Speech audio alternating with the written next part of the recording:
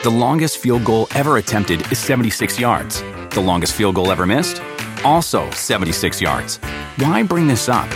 Because knowing your limits matters, both when you're kicking a field goal and when you gamble. Betting more than you're comfortable with is like trying a 70-yard field goal. It probably won't go well.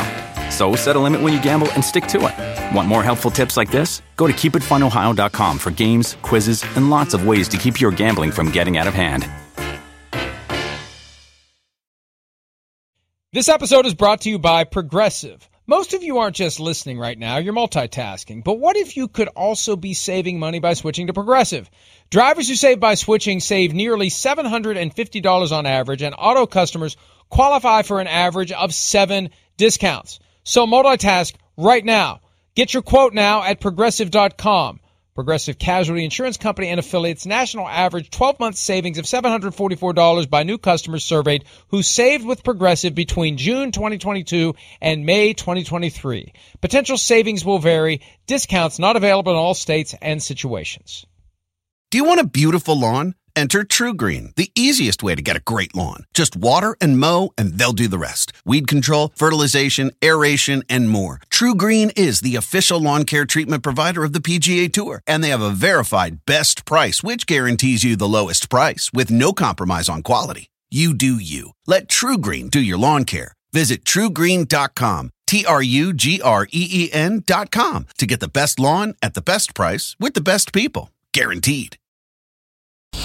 Certainly, anytime you don't have your guys, that is a competitive disadvantage. But as far as, listen, everybody's got choices in this world, and I'm not going to be the guy that's going to sit there and criticize people for doing what they believe is right. We're not a better team without them, that's for sure. We got to get ready for our bag of tricks too. We got plenty of things in the offense. We worked through a heavier plan last week, knowing that we're playing 2 games in 5 days. We'll know more this afternoon, and then on game day, obviously, some of those guys will be a game day decision.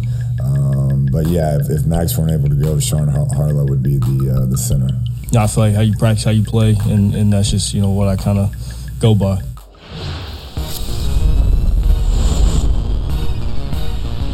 Some of the folks who will be working tonight a few days earlier than most of the rest of the league because it's short week, Thursday night football, week 8. A great game. One of those games where when the schedule came out, you just kind of look at it and say, yeah, okay. Packers-Cardinals, okay. Now, how dare you disrespect your good friend, Kyler Murray? I mean, that's just what you thought of it? Well, it's your guy. Come on. It's your second favorite player other than Kirk Cousins. Come on. What's up? Done? How are you? I'm done. Are you done? Good morning, though. Somebody's feeling a little frisky since it's Friday. Friday. I got a case of the Fridays.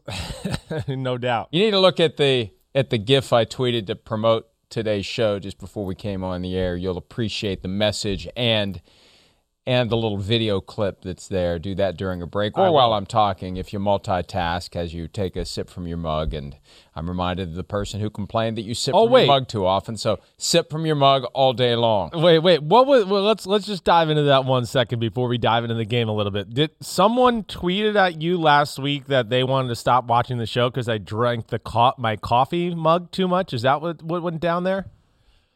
No, it was an email. Somebody sent me an email said, they are no longer watching the show because you drink from your mug too often. Wow, that was the complaint. Wow, of all the complaints, of all the ones, right? That's the one they went with. Okay, that's good. Yeah, they're walking out. They're no longer part of the show. I can't watch them drink coffee anymore. You drink too much.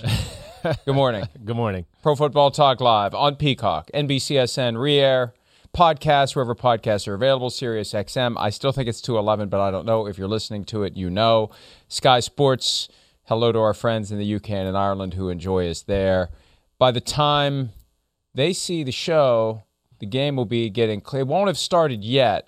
I don't know what time they play us on Thursday. I hope we don't overlap with the game on Thursdays, because why would they watch us? I never thought of that. I hope no. I always thought you was 7 there. No. We're the pregame show for the game there. That's what 7 there. Right. Wait a minute. 7. That's in the afternoon here. So we're on. Never mind. Because it's not 8 o'clock there. It's like 1 in the morning there. Time zones mess me up anyway. Yeah. Apparently. When we talk about intercontinental time zones, it's even worse. So right. They don't get the game at 8 p.m. like we do. They get it at 1 a.m. Right. And let me tell you, I respect the folks there that I hear from who stay up to watch games that begin at 1:20 a.m. local time. I'm relieved now. They do get to see the show, so none of this is stale or old, although it could be superseded by events that happen over the next several hours. It's not going to be superseded by the game. Anyway, now that we have figured out or reminded myself of the fact that they're 5 hours ahead and aren't going to get to see the game at the same time we do, let's get to the game tonight between the Cardinals and the Packers, Chris. And this was a surprise. It came out of the blue last night, and you never know where the next big story is going to come from. J.J. Watt, the shoulder injury that was on the report this week, and we were waiting for the final designation on the Wednesday injury report. Is he going to be questionable? What's going to happen? He's ruled out. Oh, wow, J.J. Watt missing a game. Because, he's got 7 seasons where he didn't miss a game. Yeah, right. People think of him as somebody who's always injured. 7 full seasons, he started every game when he was in Houston. But when he gets injured, he doesn't mess around. It's not something nagging. It's something that knocks him out for an extended stretch. So this shoulder injury that he suffered reportedly will need surgery, likely season ending. Although with him, I don't count him out. Remember he had that one, I think it was like the tibial plateau fracture, and he came back and played later in the year. So if they play deep into January and or February, I'm not going to be surprised if the guy comes back. No, me neither. You're right about that. I mean, he's that kind of got that psycho work ethic that, we talk about with like Russell Wilson, and he's always keeps himself in great shape training. So that does always give you the benefit of coming back from, any type of injury. The base foundation that you have left off. He's a true pro that way. It's just a shame. It really is. I mean, again, he's a guy that's, he had some success down there in Houston when he was a defensive MVP, and the team was pretty good early on in his career. But it's been a while, since he's been on I don't know if he's ever really been on a real contender like this, where you go, no, this is a legit Super Bowl team right here. I don't think we ever looked at some of those Houston Texans, Deshaun Watson like that. We kind of just went, they're good, they're playoffs, but Super Bowl, I don't know about that. So that's where I feel for a guy like that who puts his, blood and sweat into it all the time. And then, man, Mike, I mean, for all the injuries he's been through and the age he's at, I mean, he still pops a lot. I mean, he played good last week. He was disruptive. He shows up every week on film. So that's where, not only do I feel bad for him, I feel bad for the Cardinals. He really fits in how they want to play because he's versatile. They like to do a lot of crazy things up front, and they'll miss him for sure. There's no doubt about that. Didn't have a lot of statistical impact, just 1 sack, but defensive players have impact in other ways that may not show up on the stat sheet. They do get back Chandler Jones tonight, who missed a couple of games due to COVID. I think he missed the most recent game against the Texans. He did because he lost a bunch of weight and he had to get back. So he wasn't. Even though he could have played, he wasn't ready to play because of the weight he lost after his bout with COVID.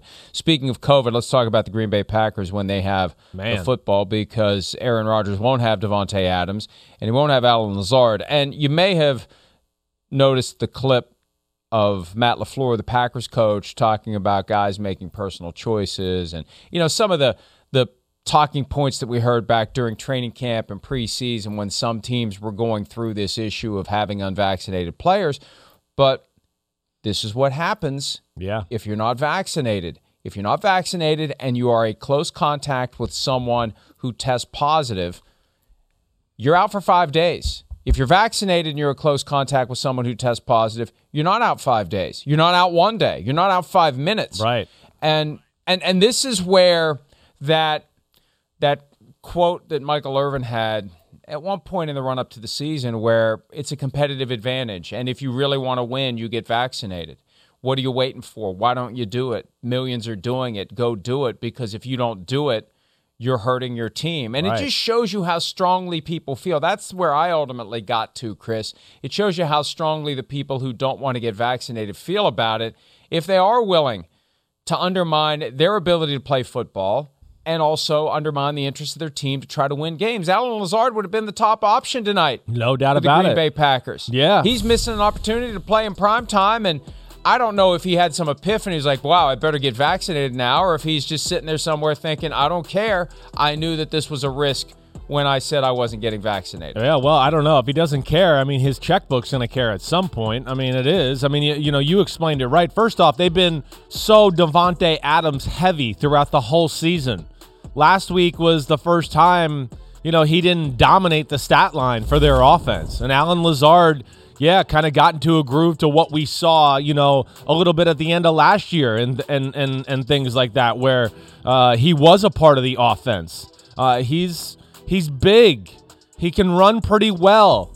He's pretty dependable going over the middle. He's a one-on-one kind of mismatch on the outside because of his size. So to not have Davante Adams, we know that's horrible. But then no Allen Lazard on top of that. Yeah, I mean, the options are getting thin there as far as, guys you're going to trust in one-on-one matchups and key situations against one of the better defenses in football, one of the defenses that's more creative and complicated, one of the top ones in that category as well. So, hey, it stinks for him personally. It stinks for the Packers. It stinks for all of us because it does take away from the game. You want to see these teams at their best, and we're not going to see Green Bay quite at their best tonight. That's for sure.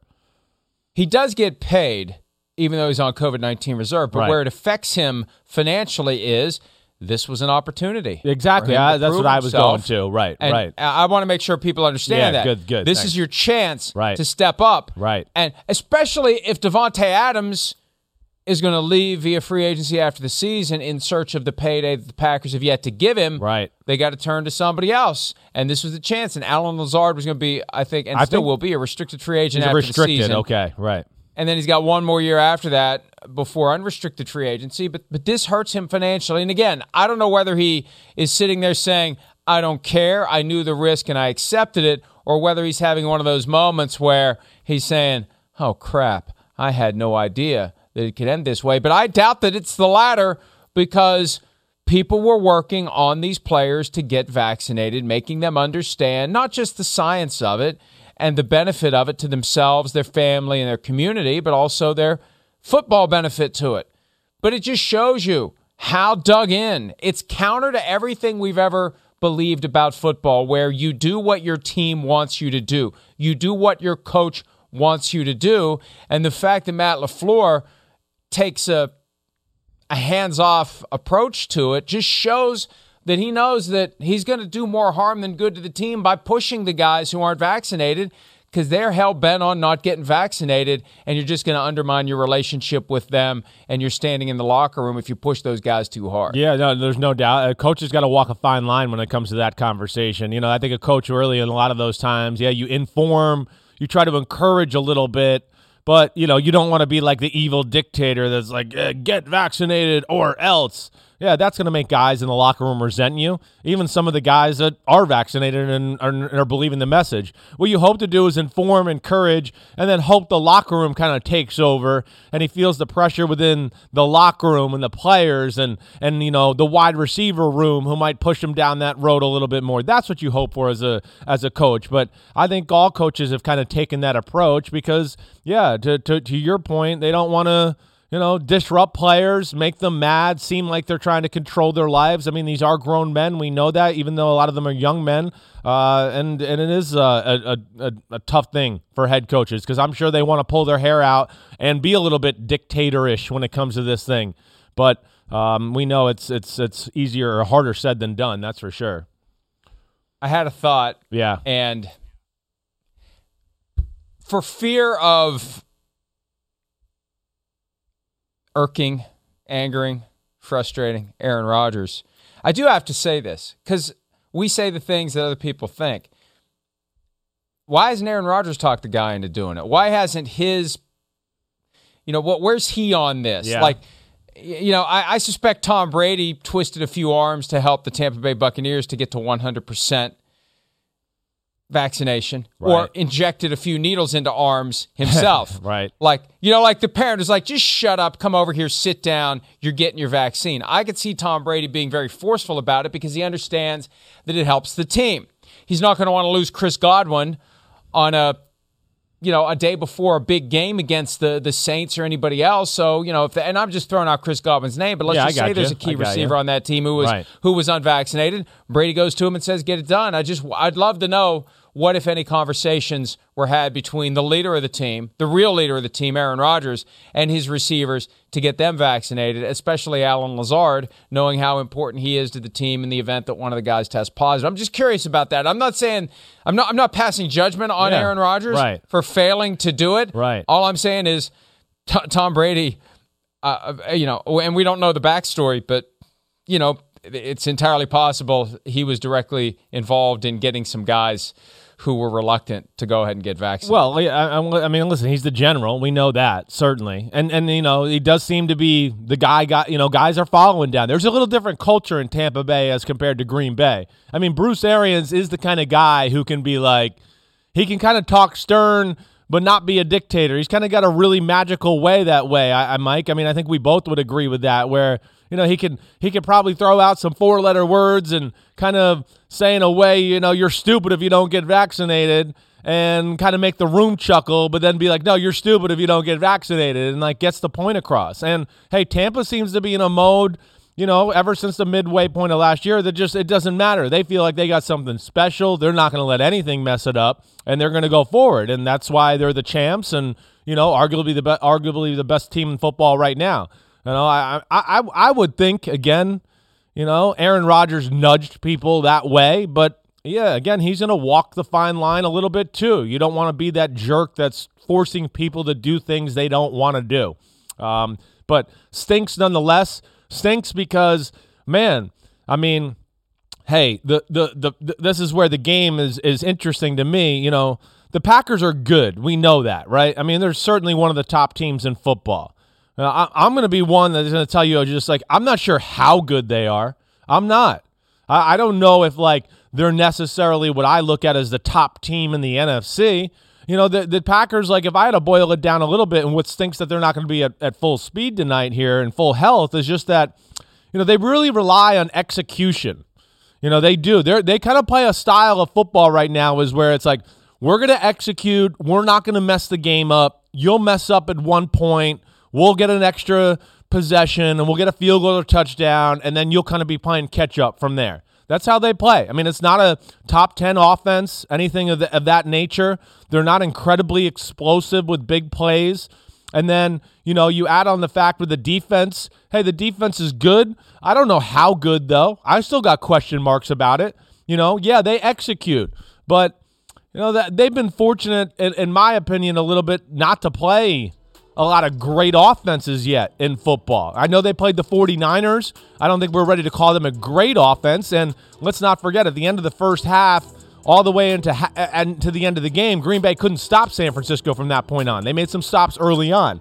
So that's my worry for Green Bay tonight. Hey, execution. And they don't have Joe Barry tonight. Right. And they don't have Joe Barry tonight, the defensive coordinator. So execution's great, and against the teams, the middle class and the lower class of football. But now you're playing a team that they execute really well too. Maybe not quite at your level, but they got more talent all over the field. They got superstars all over the field in Arizona. Everybody's going to know these guys' names starting tonight because of the national TV game. And by the end of the season, everyone's going to go, damn, Budda Baker. Damn, Byron Murphy. Damn, Chandler Jones. Damn, Isaiah Simmons. Whoa, Zaven Collins. Who's this rookie Marco Wilson at corner? Who's this 34 Thompson that's flying around? And I didn't even get to the offense yet. I mean, that's where... We will. Yeah, I know. So, I mean, you know what I'm saying here. That's where it's just... I think Green Bay's undermatched as is going into this game, and now they don't have some players to go along with it, and that's going to make things tough. The receivers they do have tonight, Randall Cobb, Amari Rodgers, Equanimeous St. Brown, Malik Taylor, and there's hope that Marquez Valdez-Scantling will be available to return from injury. He's made the trip. We'll see if he can be activated and play. He spent some time on injured reserve. They have Aaron Jones as well, who can do a lot in the passing game. No doubt. Aaron Rodgers relies on Robert Tonyan, or the guy he calls Bobby from time to time. It's still Aaron Rodgers. We showed the graphic yesterday. They're 6-0 without Davante Adams. Yeah. So they find ways to win these games, and the notion, I think, is very legitimate. And Vance Joseph, the Cardinals defensive coordinator, made this point. You take out Davante Adams, it's a tougher offense to figure out because You have to cover the other people because the ball's not constantly going to one guy. That is the advantage Green Bay has. I'm sure Vance Joseph would rather be like a little bit like, man, Davante Adams is really good, but I got a little bit better tells on what they're going to do in situations because they're going to feature him so aggressively in everything they do. Yeah, so that is the one thing that plays in Green Bay's advantage is that they're going to have to go to parts of the playbook that they haven't had to go to all year long. And now Arizona is going to go, damn, I don't know what they're about to do to us. Hey, when it gets down to this, like we saw a little last year, they got into play action passes a little bit more, the boot game, the tight ends came into play a little bit more. And, you described it yesterday with Alan Lazard, I think, in the Saints game. That's where he popped without Davante Adams. Well, hopefully Valdez-Scantling can be that guy because, with the group they have out there tonight, if they don't have Valdez-Scantling, I just don't know who's going to scare you, who's going to back Arizona off. Arizona's aggressive and kind of crazy on defense. If you don't back them off a little bit, you could be in for a tough day. And that's where, they got an advantage a little bit because you don't know how they're going to attack, but they still don't have weapons that scare you. And Valdez-Scantling can at least supply that a little bit if he's healthy and ready to go. I had a theory / hypothesis. I'm never quite sure when the hypothesis becomes a theory. I guess it's more of a hypothesis yesterday on PFTPM that the ball goes to Davante Adams so much because even if he's not open, Aaron Rodgers is so damn accurate, he can get it to the one spot where he can make the catch, even if he's otherwise covered. And that may be why it skews toward him because he trusts him more to make the catch. And he's going to deliver the ball so damn accurately, it doesn't matter if he is covered. Yeah. And do you see merit to that? And does that give you hope that he can deliver the ball to these other guys who may otherwise be covered? The question is, can they catch it when it comes in through that little pinhole of an opening where they've got to, get their hands on the ball and secure it against their body and hang on because they're probably going to take a hit not long after the ball gets there. I trust, Randall Cobb for that matter, but after that, that's where I get into, I'm not sure, Equanimeous St. Brown, no, it's not proven enough for me to sit here and go, oh yeah. I mean, he's got a little talent and size, but he's been very inconsistent in his, short career there in Green Bay. Valdez-Scantling's a guy that kind of, for that lack of a better way, takes the top off the defense, is more of a speed guy. He's not necessarily the guy that's going to work the middle of the field and do that element of the offense. So I think, Mike, that's the big question. That is. You're right about the Davante Adams thing. Let me just tell you that. Not only do they call the plays that makes him the first read in the offense to where, like, oh, we got this guy going this way, this guy going that way, just to get Davante Adams in the middle of all of it so he can be open and Rodgers can throw it to it. But, to your point, when nobody is open or everything is equal, he just goes to Davante Adams because he's Aaron freaking Rodgers, and he just goes, oh, it doesn't matter. It's good coverage, but I'll put it in the spot. It doesn't matter who's covering him. We're going to make it happen. And that's where that connection's special, and Davante Adams got great hands that way. But, hey, that's going to be the $1 million question tonight. Is this going to be Robert Tonyan finally getting back in the mix here, like legitimately, like we saw last year? I'll be interested to see what they do and where they go on the offensive side of the ball, that's for sure, because I think a lot of this Arizona defense, it's talented and creative, and I like, they force the issue. They really do. Let's flip it over to when Arizona has the ball. An MVP favorite right now, Kyler Murray, who got banged up a little bit against the Texans, but came back, was good to go, and they still somehow covered the 18-point spread last week, even though it felt like they were running in mud early in the game. I think that says more about the Texans than it does about the Cardinals, frankly. DeAndre Hopkins may not be available. The star receiver has a hamstring injury. He battled through some rib issues earlier this year. Yeah. Questionable with the hamstring.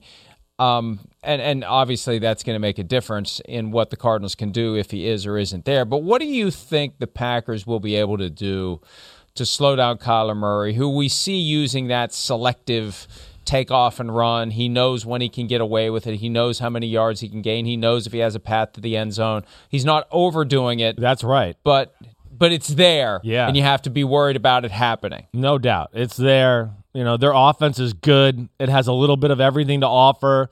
The things that I've complained about in the past with Cliff Kingsbury about, the air raid's a little too predictable. I can't say that anymore. They change formations and personnels a lot, and they make you defend a lot of different things now as compared to years past. And that's where they're different, let alone like you're explaining. You can't, you can't plan for, the road runner here when he starts running around as beep, beep. He's like, oh, I'm going this way, beep, beep. No, I'm going that way. I mean, it's unbelievable, his acceleration, as we see right there. And again, this is where I get back into like, hey, I know Green Bay's defense is good. There is no Jair Alexander. That hurts them big time in a matchup like tonight. I don't care, no DeAndre Hopkins or not. That doesn't have the effect on Arizona as it does. It's like Devontae Adams missing for Green Bay because they got 3 or 4 other weapons on offense that are like top-end weapons. So they'll be able to survive without it. But, yeah, this to me is a big test for Green Bay and their defense on this side of the ball. Because like I said to you, hey, I know they beat the Bengals. It's a good offense, who's starting to really find its way. I don't think they were great when they played them quite yet, but certainly going in that direction. But this is a different animal here. They can run the ball. They can throw it deep. They can throw wide receiver screens. And then what you're talking about with Murray running around. And, hey, Green Bay couldn't stop Washington last week. Washington didn't punt the whole game. Not one time. And Taylor Heineke ran all over them. So that's where I got to see it a little bit tonight with Green Bay, and I'm interested to see that plan of attack because, yeah, clearly I'm stating that I think the Arizona offense has the advantage here. I'm kind of surprised Roadrunner has never become a nickname for Kyler Murray. It's so perfect. They're in Arizona. They're in the desert. Thank you. It really is perfect, Thank you. right? I'll take it, yeah. And the hockey team there is called the Coyotes. Right. I mean, it's perfect. Right. It's just absolutely perfect. You know the problem? Nobody under the age of 30 knows. You're right. That's the problem. Do people know who the Roadrunner is? Do people know? No, you're right. Isn't it sad to think? Yeah. I had to show my kids the Roadrunner. You're right. It's not on TV anymore, really. I had to, when my kids were younger, I would pull it up, on the computer and be like, hey, sit here and watch it on the big computer and watch cartoons. And they know it, but you're right. I don't think most kids know the Roadrunner anymore. You're 100% on that. I say this fully assuming the risk that they're going to start playing the ragtime piano, but it just may as well go ahead and do it as the background music for this. One of the great thrills. No, you have to start off. You have to go back in my day. You got to start it off like that. Back in my day, when they would have a movie because the progression was it was in the theater. And then after a year or two, it would be in prime time on one of the 3 networks. Right. There was no DVD. There were no VCRs. There was no way to watch a movie. It was before HBO. It was before Showtime. It went from the theater 2 years later to prime time, NBC, CBS, etc. And then you would see it in syndication. And it'd be on at 4 in the afternoon somewhere. And if it didn't fully fill the window, I'm getting there, Your Honor. I'm about to make a point. We got it. If it didn't fully fill the window, there'd be 10 minutes left over, and they jam in a Bugs Bunny cartoon or a Daffy Duck cartoon. Yeah. And that was the greatest thrill when you saw that Warner Brothers thing and it came out like that. I'm telling you, the dopamine rush. Right. We didn't have the phones. We didn't have any other way to get excited when we were kids. That was a major excitement when you had that extra 10 minutes and they crammed in, and sometimes it was the Roadrunner. That's why I thought of that. That's a really long fill with that piano. Hey, Kristen's back there jamming on the keys. I didn't know she could play that well. She can play that thing. She's got some sweet fingers for sure. You're right. We're getting old. Hey, while we're just on this story, and we'll get back to the game here in a second, but this does have to do with football. Monday night, we had big storms here in the Northeast area. And how on DirecTV, if you get a big storm, it'll ask you to watch it in low resolution, right? So my little boy's sitting here, and we're watching the Manning cast at this point just for a few minutes, and he's like, man, is this what the TV looked like when it was your age, or when you were my age, or whatever? And yeah, really, this is kind of what it looked like. You're right, Philip. I was like, it's kind of like this. And I was like, and Like what you're watching here with like, Manning, Brady, Manning on the side, like that wasn't even possible in our era. Like 3 people's face on the screen with the game going on. I was like, man, we're getting old. Like me and my wife looked at each other because we were just like, yeah. Back in my day, they couldn't put 3 people on there. That's the first time that you've ever triggered the piano music. I remember the first time I saw HD TV. It was in 2006 at the ESPN Zone in Baltimore. We went to Annapolis and Baltimore for a few days. My wife, my son, and I'm just standing there at that monitor. It's like, this is amazing. Like, it's like a fish tank. Like I can reach in and pick up the rosin bag or something. I mean, it was, it was amazing. Anyway. HD. You were like, this is amazing. And a flat screen TV, I got to get one of those too. Holy cow. Now they're everywhere. Amazing. Now they're everywhere. Right. I'm telling you, I haven't done the math, but between the monitors I have up here, what we have down in the barn, and what we have, I think I've got 20 flat screens throughout my house. Woo! Man, you're rich. You can't hide money. I got 3 of... No, I got 4 right here. This one doesn't work anymore, but it's still there. No, they're cheap. I know. They're cheap. I know. They're falling from the sky. It's amazing how the world has changed. All right. Is there a football game tonight that we'll be watching in HD on our flat screens? Yeah. Yes. Where do you want to go with this?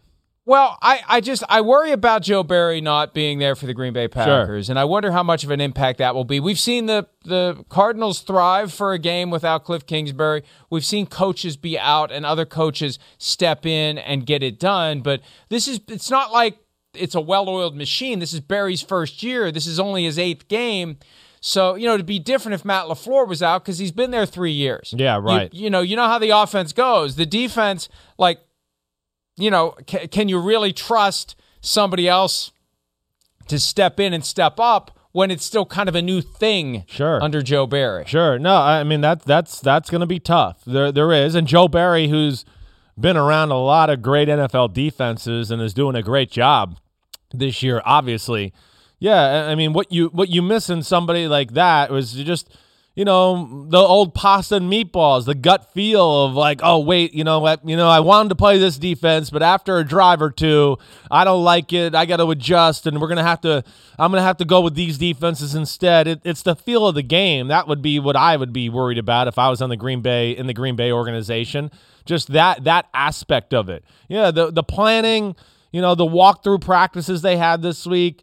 Yeah, they're not going to miss Joe Barry incredibly much there. I mean, he's of course leading the charge there, still at home, and I'm sure on the Zoom calls and leading meetings and everything in that direction. But, on the field, it's the adjustments, and it's the, oh, wait, they're attacking us like this. We need to do this now. I don't like what we're doing here, so let's cover for this guy. That's where they're gonna miss Joe Barry. And then, of course, they're playing an offense that it officially has answers for everything. Like, you talked about it a little earlier where you're just like, Kyler is, he's patient. He's playing with like maturity this year.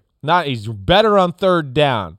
He's patient when, the defense is just going to try to play the old thing that everybody's doing to Kansas City, not let us have a big play.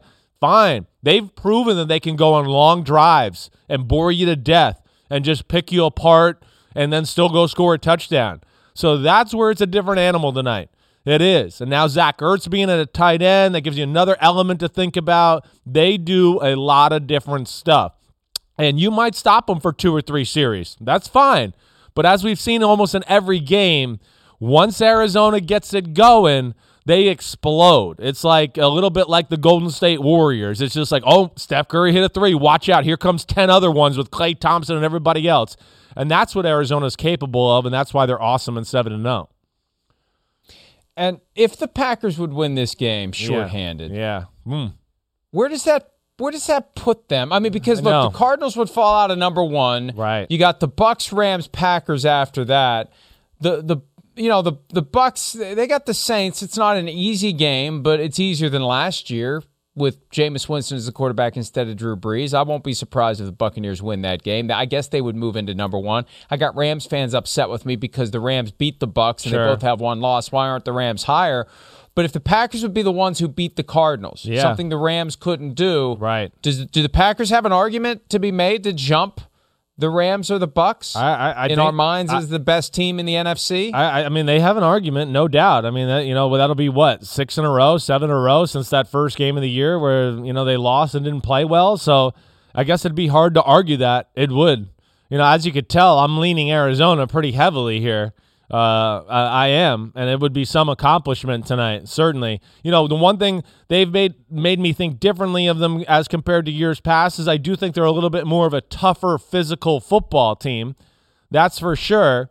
But I just don't, as you could tell from the things I've said, I'm just not sure they're as high-end talented as some of the other teams that you just mentioned. Like, no, they don't have the talent Tampa Bay has. They don't have the talent Dallas and the Rams have on that side of the ball, and certainly not Arizona. That's why I was kind of getting into that execution conversation a little bit. They're really about, like, defense doesn't mess it up. They make you earn it. They're not necessarily going to dominate you. And then the offense is kind of the same way, too. They're just going to pick you apart, take their time, and Rodgers isn't going to take any chances or really do anything until he feels like he has to. And that's where, I guess I question them a little bit. Execution's great. I just don't know if it can get you to the Super Bowl. I don't. At some point, players got to make some plays, and it's got to be some sort of element that helps the coaching staff out with the schematics. They're really well coached. As you could tell, I'm just questioning the talent level a little bit. Throughout. Yeah, and I hear you, and we just do you think that's fair? I mean, I know they're really good. Fair. Okay, I'm not trying to be a jerk to Green Bay fan, but I'm talking I'm holding them to a Super Bowl level conversation here. Well, and also the question of how much better are they really than last year, even though they have won 6 in a row, and we still have a memory of what happened in Week 1, even if that memory is fading 1 week at a time. And they've done a great job of taking the egg that they laid Week 1. I was going to have a more graphic description of what rolled down their leg Week 1, inspired by my 4 years with you. But they've taken the criticism that they got for that, and it's fueled what they've done since then. Like how dare you point out how bad we were Week 1, and they've rattled off one after another. I won't be surprised if they win tonight. I'm torn on this one, and I may do what I did last week because it worked last week. You pulled the okie doke. Right. I changed from the Broncos to the Browns. Right. And I was very happy about my decision to make that change. By the way, I've done some math here while we've been talking, and I've scanned through my brain the number of flat screen monitors in the barn, in the basement, on the first floor of the house, and up here. Right. Because, look, the 4 up here are NBC property, so it really doesn't count. Yeah, that doesn't count. But there are 20. There are 20. Not all of them are in use, Woo! But there are 20. Woo, man. You are the man. Yes. Yeah, good job. Way to go. But they're cheap. They're cheap. It's just, sure. you got one in every bedroom, and nobody ever uses it, but it's in there. It's just in there in the event that we have a guest, and they want to, you can log in and watch your Netflix or whatever, but they're never turned on, but they're there. Yeah. They're there. They're there. All right. And we had, back in my day, we had 3 TVs in the house. Right. One was the console with the fake wood plastic on top of it that had that tube in it, and it was never very clear. I know what you're talking about. Sure, right. My parents had a smaller one that was color, and I had this little crappy black and white thing that, it got the job done, but can you imagine the difference? If they'd have plucked anybody growing up in the 70s out of that day and dropped them today, and we thought there'd be flying cars and all of that stuff back in the 70s. I'll take the ultra high def TV. I had no idea. I never thought it was getting any better than it was when we were watching NFL games back in the 70s, and you basically, where you were squinting to try to figure out what the hell was going on. All right, we'll try to figure out what the hell's going on with the Washington football team investigation. Some developments from Wednesday, because even though they gave out the talking points to the owners, at least one of them broke ranks. We'll tell you what happened on Wednesday in New York City when PFT Live continues right after this. Around any corner, within every battle, and with the dawn of each new day, the threat of the unexpected, the unpredictable, and the unrelenting lies in wait. But Marines will always be there. They are the constant in the chaos. No matter the battlefield, Marines adapt to win, defeating every shifting threat, protecting our nation's future. The few, the proud, the Marines. The longest field goal ever attempted is 76 yards. The longest field goal ever missed? Also 76 yards. Why bring this up? Because knowing your limits matters, both when you're kicking a field goal and when you gamble. Betting more than you're comfortable with is like trying a 70-yard field goal. It probably won't go well. So set a limit when you gamble and stick to it. Want more helpful tips like this? Go to keepitfunohio.com for games, quizzes, and lots of ways to keep your gambling from getting out of hand. Do you want a beautiful lawn? Enter TruGreen, the easiest way to get a great lawn. Just water and mow, and they'll do the rest. Weed control, fertilization, aeration, and more. TruGreen is the official lawn care treatment provider of the PGA Tour, and they have a verified best price, which guarantees you the lowest price with no compromise on quality. You do you. Let TruGreen do your lawn care. Visit TruGreen.com, TruGreen.com, to get the best lawn at the best price with the best people. Guaranteed.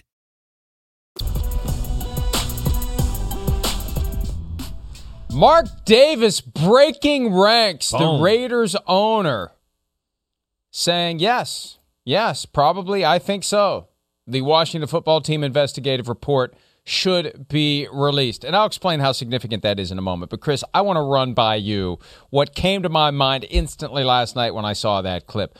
Mark Davis, sitting in that chair with his backpack on, looks like kid in the 4th grade who got in trouble at school, had to stay after for detention, and is sitting outside the principal's office waiting for mom to pick him up. Do you agree? Yeah, it does look like that a little bit. There's no doubt about it. He's got that demeanor he does. of the kid like, who's like, oh, I've been man, at the I know I'm in office, trouble when man. I go home. Yeah, no doubt about it. No doubt. I like the style, though. I like the style a lot. I mean, that's certainly not the giddy-up that I think most of the owners are wearing there in New York City the last few days. I love the starter Raiders jacket. Got a little bit of a cool young vibe. Good for him. Yeah, I've only met Mark Davis once in my life real quick, and I enjoyed it. I thought he was a good, normal guy, and, he made me laugh a few times, so he seems pretty cool to me. Yeah, Stan Kroenke's not walking around the hotel in New York City with a Rams starter jacket on, that's for darn sure.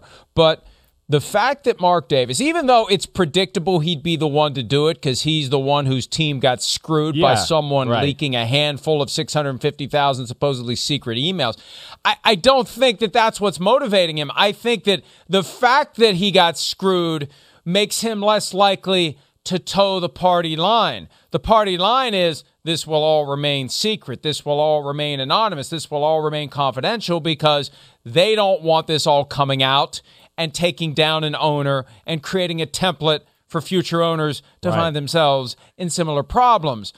But when you're trying desperately to hold it together and you got one of the guys on their side of the barrier punching a hole through it, what that does is it tells you, me, everyone, Congress, anyone who's jostling and agitating for this stuff to come out, keep going, keep fighting, keep pushing.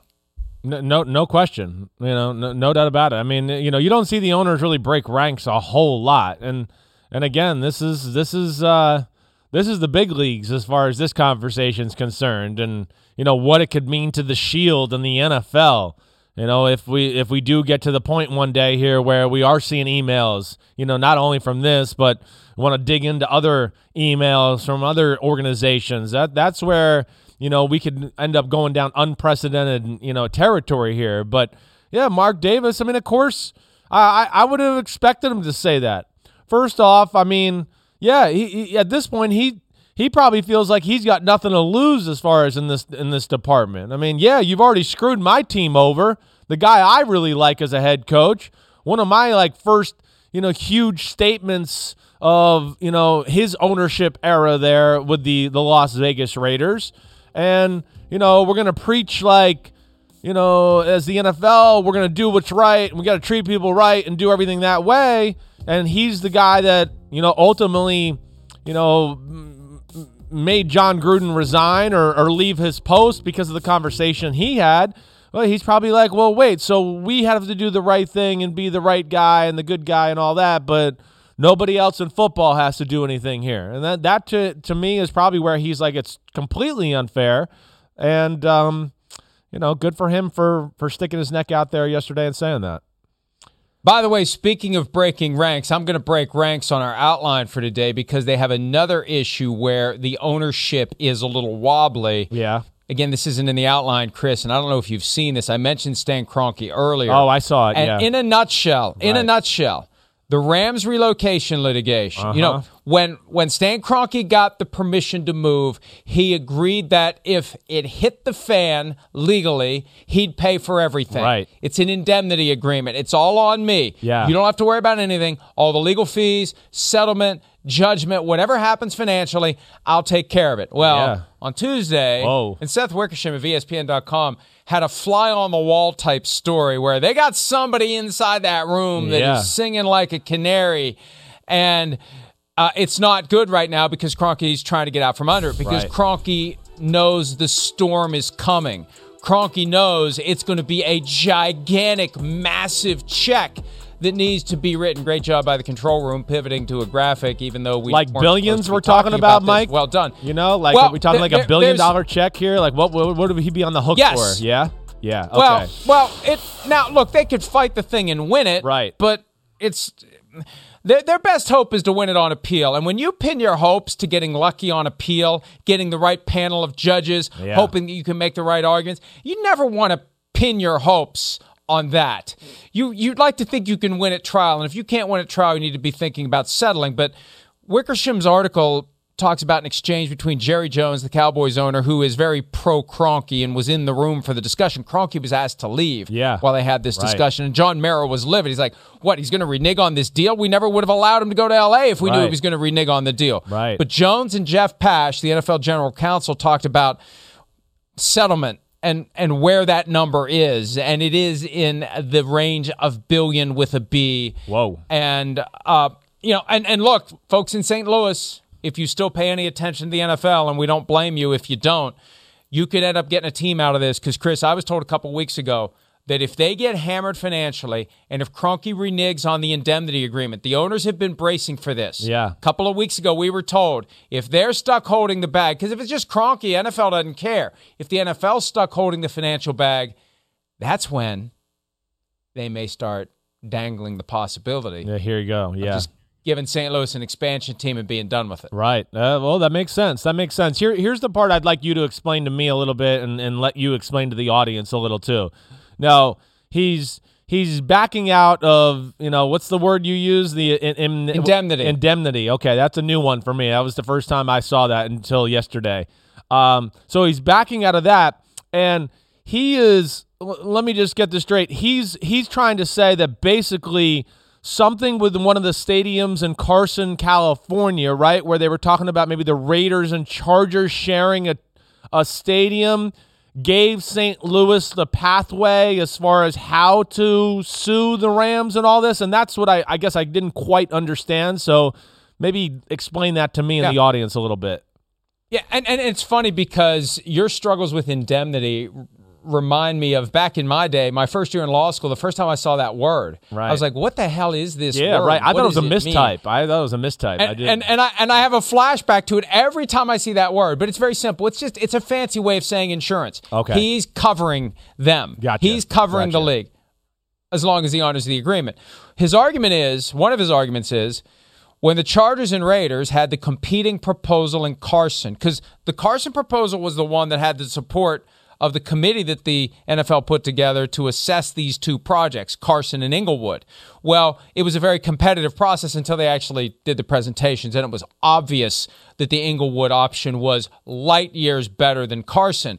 But Carson was throwing some stones at Inglewood, saying, hey, you can't let the Rams move to Inglewood because you'd be violating your own relocation policy if you do it. And Kroenke's saying that gave the blueprint, that gave the treasure map to the folks in St. Louis to make the argument that the NFL violated their own relocation policy. Now, I think that underestimates the ability of the lawyers to find the relocation policy, to study it, and to come up with the weaknesses in it and the arguments that could be made that there is a breach of the relocation policy. But look, if Kroenke's looking to put the squeeze on them, because Kroenke's not dumb. He didn't get that rich by being dumb. No. If he's going to put the squeeze on them, then it does set it up for the possibility of just putting an expansion team in St. Louis.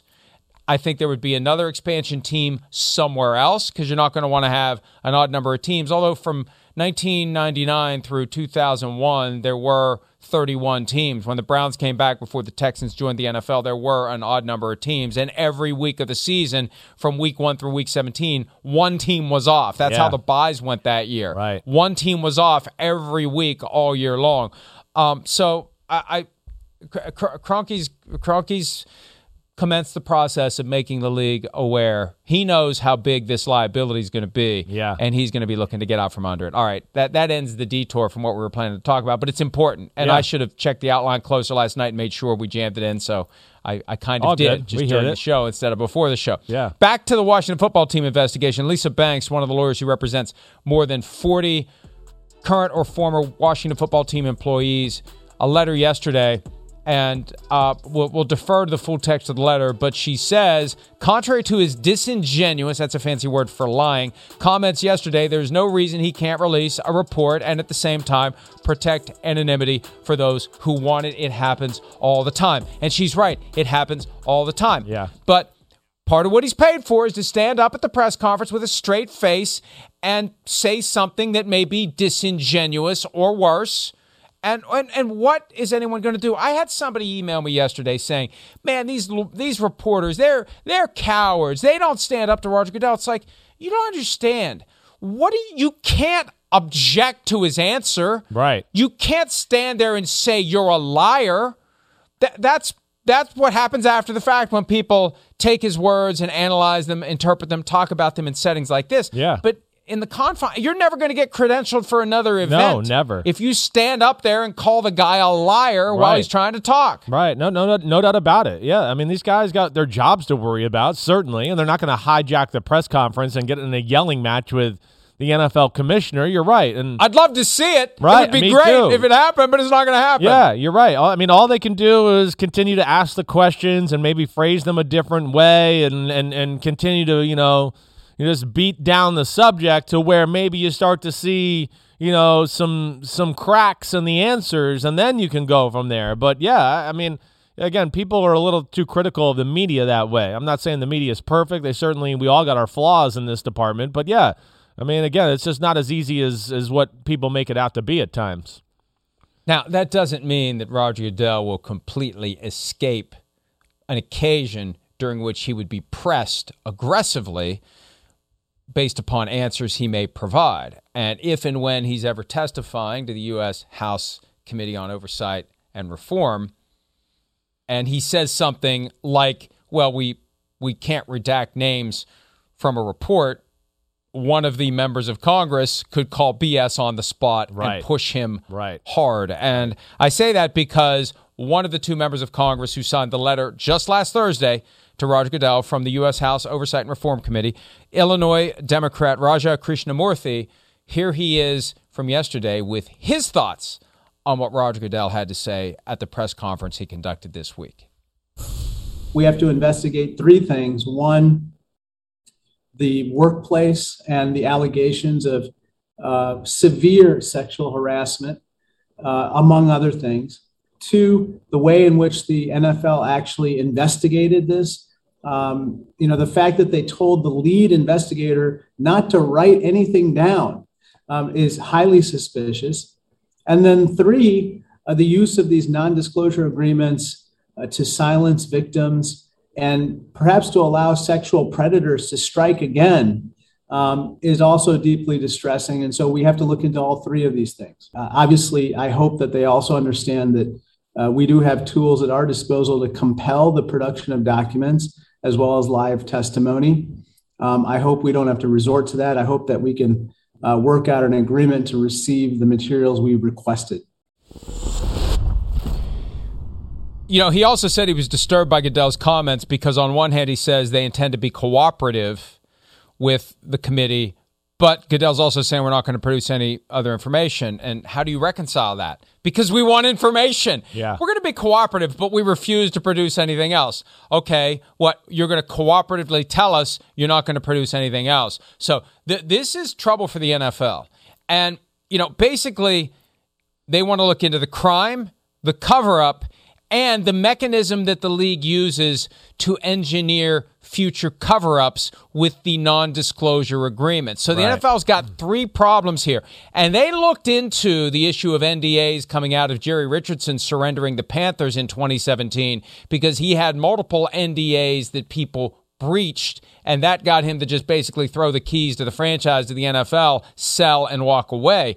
But they have been resistant, the NFL has, to ditching the whole NDA thing because that's how you make problems go away. Right. If you've got a current or former employee who believes that his or her rights were violated in some way, you write the check, you sign the NDA, and you don't have to worry about that person potentially taking you down and putting you in a spot where you have to sell your team. So of those 3 things, the one thing that would strike the most fear in the hearts of the owners going forward is if the NDAs evaporate. Gotcha. Yeah. And I mean, I could see that happening. I don't know. The last few days has kind of changed my thought on the process of where this is going a little bit. I mean, I don't know. I feel like in the last 24 hours or 36 hours, maybe I'm wrong. Maybe I haven't followed it quite closely enough where I just feel like the temperature's gone up a little bit where I thought maybe this might just slowly fade away and the NFL might just take a few, punches on the chin and whatever and deal with it and just everybody would forget. I think I've gotten to the point here where it doesn't look like that's going to happen, especially after some of what we just saw today, yesterday and the clips we played here. It seems like there's going to be enough of a charge here. Now I'm thinking like, whoa, the NFL might be in trouble here and this doesn't look like it's going away. And there's full steam, full straightaway attack here by the powers that be in Washington to unearth some of these emails and documents. Harder said than done. Full steam ahead. That's what I was looking for. Full steam ahead. I've already gotten emails pointing out the Simsism from earlier in the show when you said harder said than done. I did say that. I know I did. Damn. Simsism. Damn, Simsism. It's 7 a.m. on the East Coast, okay? I'm still waking up, a little foggy in the brain. That's why I got to drink so much damn coffee. I got to wake myself up. I am very encouraged that we are where we are. And I want to say something to the folks out there. And I don't get many of these in this setting because most of the emails I've gotten from people are very supportive. Keep going. Keep pushing. I've gotten them from people who aren't part of the league, and I've gotten them from some people behind the curtain who think something fishy's gone on. Yeah. But this whole, why are you doing this? The NFL, you make money off the NFL. You hate the NFL. Why are you tagging the NFL? Look, the stewards of the sport work for the league office. That does not make them immune. Just because they work for the NFL does not make them immune to being held accountable for the things that they shouldn't do. I hold the shield to a very high standard. I have grown up and spent my adult life following the NFL, and I want the people who are running the league and who own the teams to do the right thing at all times. And when they don't, I'm going to let them know that they aren't, and I'm glad that this was kept alive long enough for Congress to get involved. Because the confluence of events we've seen over the past week where the letter was sent to Goodell and then it just lined up perfectly that he had the press conference as part of the meetings that they held this week. And I'm surprised he had a press conference at all. And I think, truth be told, they regret doing it. That's what I said yesterday, right? I was like, I don't know why. Why have it? I don't get that. I'm still amazed at that. Don't have to do it. Yeah, right. Don't have to do it. Right. I suspect there are some owners who think that he screwed it up and we shouldn't have done it, even though what can you expect the guy to do when you're taking a position that is not reasonable and your basis for taking the position is not credible? Yeah. This idea that we have to keep everything secret just because some of the people want their names left out of it, it's apples and oranges. But now you throw on top of it the comments from Representative Krishnamurthy. This thing's not going away. They got 1 week from today to respond. We'll see what the response is, and we'll be ready to pick it apart if it needs to be picked apart. If it's anything other than we are giving you the information you want, we're going to pick apart whatever excuse they give. And to get back to the point from earlier, even though it's not proper etiquette and protocol in a press conference for one of the reporters to press and grill the commissioner when he says something that's not true, it just moves on to the next question. Right. It's not going to happen if he's called to testify to the U.S. House Oversight and Reform Committee. And the last time he had to do it, 2009, that was when they had their concussion epiphany. Their concussion epiphany was not voluntary. Yeah, no, it was not. The concussion epiphany was forced on them by Congress. Right. And this epiphany that they may eventually have over the WFT investigation may be forced on them by Congress. When we return, some questions lingering around the league, including one regarding whether Matt Ryan is underrated. His coach thinks he is. We'll discuss that next on PFT Live.